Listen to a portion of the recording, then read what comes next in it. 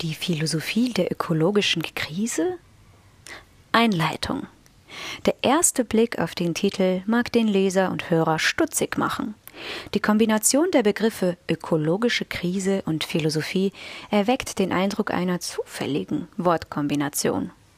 Denn die am meisten verbreitete Vorstellung von Philosophie ist gerade eine, der zufolge sie gerade als letzte Disziplin gesehen wird, die einen Beitrag zur Bewältigung der ökologischen Krise leisten könnte. Wenn Klimakatastrophen, Umweltverschmutzung, Vergiftung und Zerstörung von Natur oder Produktion von giftigen, schwer abbaubaren Stoffen überhaupt etwas entgegengesetzt werden kann, wendet man sich üblicherweise an die Umweltwissenschaften, Biologie, Chemie, Physik, eventuell auch die Wirtschaftswissenschaften. Diese Wissenschaften gelten als unentbehrlich, um die Situation unseres Planeten einzuschätzen und Maßnahmen zu dessen Schutz zu ergreifen. Die Frage aber, auf welches Ziel sie hinarbeiten sollen und warum dieses Ziel erstrebenswert ist, kann jedoch kein noch so kreativer Zusammenschluss der Naturwissenschaften beantworten. Die Wahl eines Ziels hängt nicht nur davon ab, was die Wissenschaften imstande sind zu vollbringen, sondern auch von der Frage, warum dieses Ziel erstrebenswert ist. Andernfalls, dazu fällt mir gerade ein Simon Sinek mit Why. Andernfalls bleibt das Unternehmen der Weltrettung im Zusammenschluss der oben genannten Wissenschaften auf der Strecke. Schon bei der Festlegung von Zielen sind die Naturwissenschaften überfragt. Die ausgefeiltesten Analysen der Wissenschaftsdisziplinen führen zu keinem Ziel, welches diese Wissenschaften fähig wären zu begründen. Der Anstieg der Emissionsrate von CO2 innerhalb eines Zeitraums in verschiedenen Ländern kann den Menschen zwar dazu bringen, zu erkennen, dass sein Lebensraum und die Qualität allen Lebens auf der Erde beeinträchtigt wird und es Zeit wäre, sie zu schützen. Aber die Frage, warum dieses Leben schützenswert sein sollte, oder die Frage, ob man nicht lieber sein eigenes Leben schützen und leben sollte, ohne Rücksicht auf die Umweltverschmutzung, diese Fragen können die Naturwissenschaften nicht einmal stellen, geschweige denn beantworten. Warum sie diese Fragen nicht stellen können, kann die Philosophie beispielsweise beantworten. Und das zeichnet sie vor allen anderen als eine Überblickswissenschaft aus.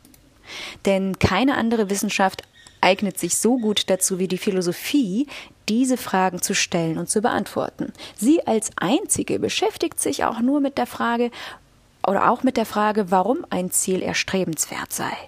Sie fragt danach, warum man die Welt retten sollte. Die Philosophie befähigt, tiefere Einsichten zu ergründen. Schon allein darin, dass die Philosophie zeigen kann, warum eine bestimmte Naturwissenschaft, beispielsweise die Physik, nur bestimmte Fragen stellen kann und eine Antwort auf die Frage nach dem Grund der Weltrettung.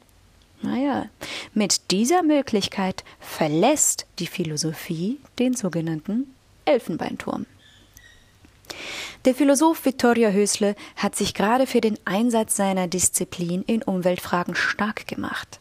Wie er die Philosophie als Beitrag zur Bewältigung der ökologischen Krise versteht und deren Möglichkeiten ausschöpft, ist das Thema dieser Arbeit. Im Zentrum steht der Denkweg, welcher der Begründung eines neuen philosophischen Ansatzes für eine Ethik vorausgeht. Diesen möchte ich in 4 Kapiteln nachzeichnen.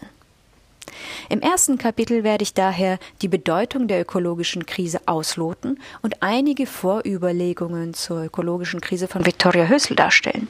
Diese Vorüberlegungen machen die Verbindung von Philosophie und Umwelt einsichtig und weisen der Philosophie Aufgaben zu, nämlich vor allem die Aufgabe, eine Ethik zu begründen. Anschließend beschreibe ich einen theoretischen Zugang, den Hösle vorschlägt. Darin soll deutlich werden, warum Hösle eine Philosophie der ökologischen Krise als notwendig ansieht. Im zweiten Kapitel möchte ich eine Ursachenanalyse darstellen.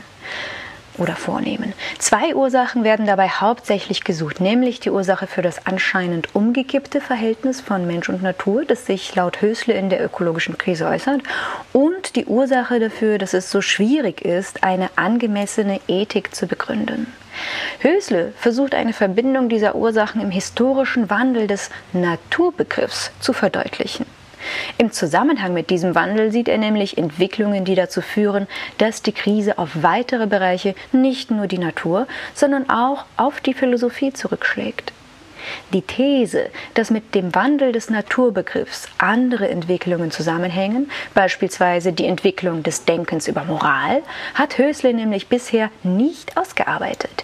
Dieser Zusammenhang ist aber von Bedeutung für Hösles Begründungsvorschlag, denn darin geht es vor allem darum, eine Art von Gegenüberstellung von Subjekt und Objekt im Denken zu überwinden, weil diese laut Hösle einem Naturbegriff des Menschen in einem Naturbegriff des Menschen zu keinem lebensfördernden Verhalten führt und auch eine Einsicht in dieses Dilemma verhindert. Der oben erfolgte Hinweis auf die Schwierigkeiten ethischer Motivbildung innerhalb der Naturwissenschaften ist also nicht zufällig. Denn es wird noch deutlich werden, dass das sogenannte neuzeitliche naturwissenschaftliche Paradigma viel mit der Fragestellung dieser Arbeit hier zu tun hat. Nämlich der Frage nach der Entstehung des Missverhältnisses von Natur und Mensch, welches Hösle erkennt und welches die Begründung der hier notwendigen Ethik unmöglich macht. Das 3. Kapitel in dieser Arbeit beschäftigt sich mit der Philosophie von Hans Jonas in ihren Grundzügen. Hösle bemerkt nämlich, dass Hans Jonas in seiner Philosophie eigentlich eine starke Prägung ist, beziehungsweise dass Hösle stark geprägt ist von Hans Jonas. Daher nehme ich an, dass in Hösles philosophischer Ursachenanalyse und in seinem Begründungsversuch der Einfluss der Philosophie von Jonas eben auch sehr deutlich wird. Daher soll die Philosophie von Hans Jonas in den für die Philosophie der ökologischen Krise relevanten Zügen dargestellt werden. Dann, im 4. Kapitel, geht es darum, aufzuzeigen, wie Hösle seine Philosophie für eine Ethik entwirft. In einem Vergleich der beiden Positionen soll zunächst deutlich werden, in welche Richtung Hösle mit seiner Begründung tendiert. Denn so sehr er auch die Intention einer ontologischen Begründung der Ethik von Hans Jonas lobt, kritisiert er Hans Jonas Auffassung oder Ausführung dieses Ansatzes. Als Alternative schlägt Hösle einen Ansatz vor, der ein Argument von Hans Jonas Verantwortungsethik hervorhebt. Hösle entwirft ein Paradigma für eine Ethik und Philosophie, welches von den Voraussetzungen, die Jonas durch seine Ontologie stellt, frei sein soll. Dabei legt Hösle den Schwerpunkt seines Ansatzes entgegen Jonas weit von einer Ontologie entfernt, nämlich auf einer Philosophie der Philosophiegeschichte, die eine logische Grundlegung hat. In dieser Grundlegung folgt Hösle 2 weiteren Philosophien, die ihn sehr beeinflusst haben: Karl Otto Apel und Dieter Wandschneider. Auf den erstgenannten möchte ich genauer eingehen, während ich aufgrund des beschränkten Rahmens dieser Arbeit auf eine ausführliche Darstellung des Einflusses von Wandschneider auf Hösle verzichten muss. Ich werde lediglich im Rahmen einer Darstellung der von Hösle vorgeschlagenen Philosophie des objektiven Idealismus der Intersubjektivität auf die Stellen verweisen, die Hösle in seinen Ausführungen nennt, weil das Argument der Letztbegründung hier im Vordergrund steht.